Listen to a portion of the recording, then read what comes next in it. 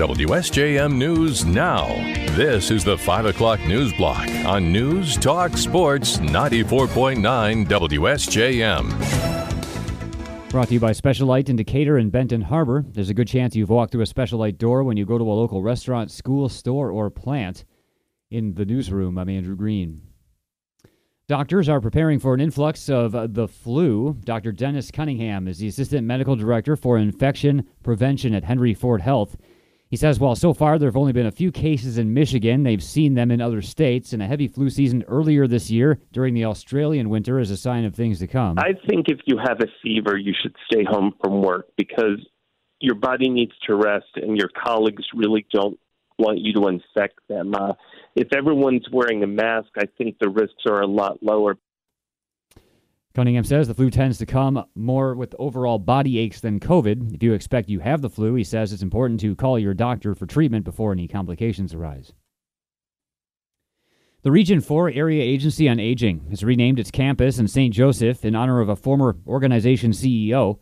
Campus coordinator Amy Nichols tells us the Campus for Creative Aging at 2920 Lakeview is now known as the Lynn and Freeborn Kellogg Campus for Creative Aging, in honor of Lynn Kellogg, who was CEO for 45 years until her retirement last year. Lynn Kellogg was only the second CEO of Region 4 Area Agency on Aging. She had been there with the company for 45 years, and her husband, Freeborn, really embodied all the campus tenets of creativity, learning, purpose, and growth, and together they supported each other in coming up with the whole concept of the Campus for Creative Aging.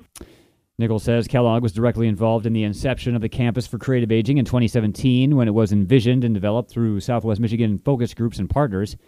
The campus is home to the Computer Learning Center, resources for independence, connections to explore passions, and programs to break down stigmas associated with aging. The organization held an open house at the Lynn and Freeborn Kellogg Campus for Creative Aging this week. The annual Whirlpool appliance sale is this weekend. The United Way of Southwest Michigan says on Saturday from 8 a.m. to 4 p.m. and Sunday from 9 a.m. to 1 p.m., more than 300 brand new appliances will be up for sale at deeply discounted prices at the former Carson store at the Orchards Mall in Benton Harbor. They'll have everything from refrigerators to dishwashers to dryers and small appliances like stand mixers and blenders. All proceeds from this weekend's sales will go to the United Way of Southwest Michigan. A previous Whirlpool appliance sale this year raised more than $225,000 to benefit the United Way. Those who buy something this weekend can have their appliance delivered within a 15-mile radius for $100. Cash and credit cards will be accepted, but no checks. Shout for South Haven has raised more than $21,000 in less than 2 weeks for an outdoor fireplace it's planning at Dykeman Park in South Haven. The group's Tom Runner tells us they have to raise $40,000 to match the $40,000 Challenge Public Spaces Community Places grant pledged by the Michigan Economic Development Corporation for the fireplace. He says the community has come out in support of the project. We're just overwhelmed with the enthusiasm and the contributions to date for this project. It's mostly been through fundraising to members of the Shout organization, and we received a challenge grant from the Michigan Economic Development Corporation of $40,000, but it requires us to match that. Renner says Shout is seeking to install a fireplace at Dykeman Park similar to one found in downtown Holland. With so many winter activities taking place at that park, he says the fireplace would be a good gathering point. Shout for South Haven invites anyone to make a contribution at shoutforsouthaven.org. Its deadline to raise the $40,000 is December 2nd. Indiana-Michigan Power is taking applications for grants to support FIRST robotics teams throughout its service area. I&M says the grants will boost interest in science, technology, engineering, and math for local students while helping them compete at the pre-kindergarten through high school level. Each year, I&M's FIRST Robotics Grant Initiative awards $200,000 across the company's 11-state service area. I&M Community Affairs Manager Mona Livingston says the company is, quote, proud to support the FIRST Robotics program because of how it inspires innovation as well as fosters self-confidence, communication, and leadership in those that take part. Grants that range from $250 to $6,000 are available for FIRST Robotics teams at different levels. To apply, a team could go to aep.com/AEP First Grant. The deadline to apply is January 27th. The winners will be announced in March. The Berrien County Parks Department will offer a fall scrap tire collection event this weekend. The department's Genevieve Crevier tells us county residents who have old tires sitting around and taking up space can drop them off at the Berrien County Road Department office on Napier Avenue in Benton Township Saturday and Sunday so the tires can be recycled. She says the county works with a Sturgis firm to recycle all those tires. They're going to bring them back, and there's a bunch of different things that they can do with them. They can grind them up and make them into turf. That's probably like one of the biggest things. It's really cool that there's different options for tire recycling. It's really interesting, and it's a really cool idea that they are able to take those from us and do something with it other than just having them sit on the side of the road. Career says it's better to dispose of tires responsibly than to let them become part of the waste stream. The fees are $1 per passenger tire and $2 per passenger tire still on the rim. No oversized tires will be accepted. The drop-off hours will be Saturday from 8:30 a.m. to noon and Sunday for the same hours. A church pastor from the Benton Harbor area is facing criminal sexual conduct charges. Carlton Lynch of Pilgrim Rest Baptist Church in Benton Township was arraigned Tuesday on a charge of fourth-degree criminal sexual conduct. According to the Herald Palladium, he's charged for an incident that allegedly occurred in 2018. It's alleged that he groped a woman, and when she pushed him away, he tried to bribe her not to tell anyone. Lynch is now free on bond and due back in court on Wednesday. He faces up to 2 years in prison. And Corewell Health South, formerly known as Spectrum Health Lakeland, is teaming up with the Berrien County Sheriff's Department for a drug take-back day this month. It says everyone can safely dispose of expired, unused, or unwanted prescription drugs during the National Drug Take-Back Day on Saturday, October 29th. Drop-off disposal containers will be on the west side of Corewell Health Lakeland Hospital on Napier Avenue in St. Joseph from 10 a.m. to 2 p.m. Anyone who wants to dispose of drugs should enter the hospital off of Morton Avenue near the emergency department entrance. Corewell says it's best to get rid of unwanted medications via a drug take-back day so the medicines don't wind up in the wrong hands or the environment. The Berrien County Sheriff's Department will oversee the collection site and ensure the drugs are destroyed. Medications will be accepted in their original container or in sealed baggies. During last year's National Prescription Drug Take-Back Day, nearly 5,000 sites collected more than 744,000 pounds of drugs. Again, that Drug Take-Back Day will be Saturday, October 29th from 10 a.m. to 2 p.m. WSJM News now continues with your Bloomberg Report.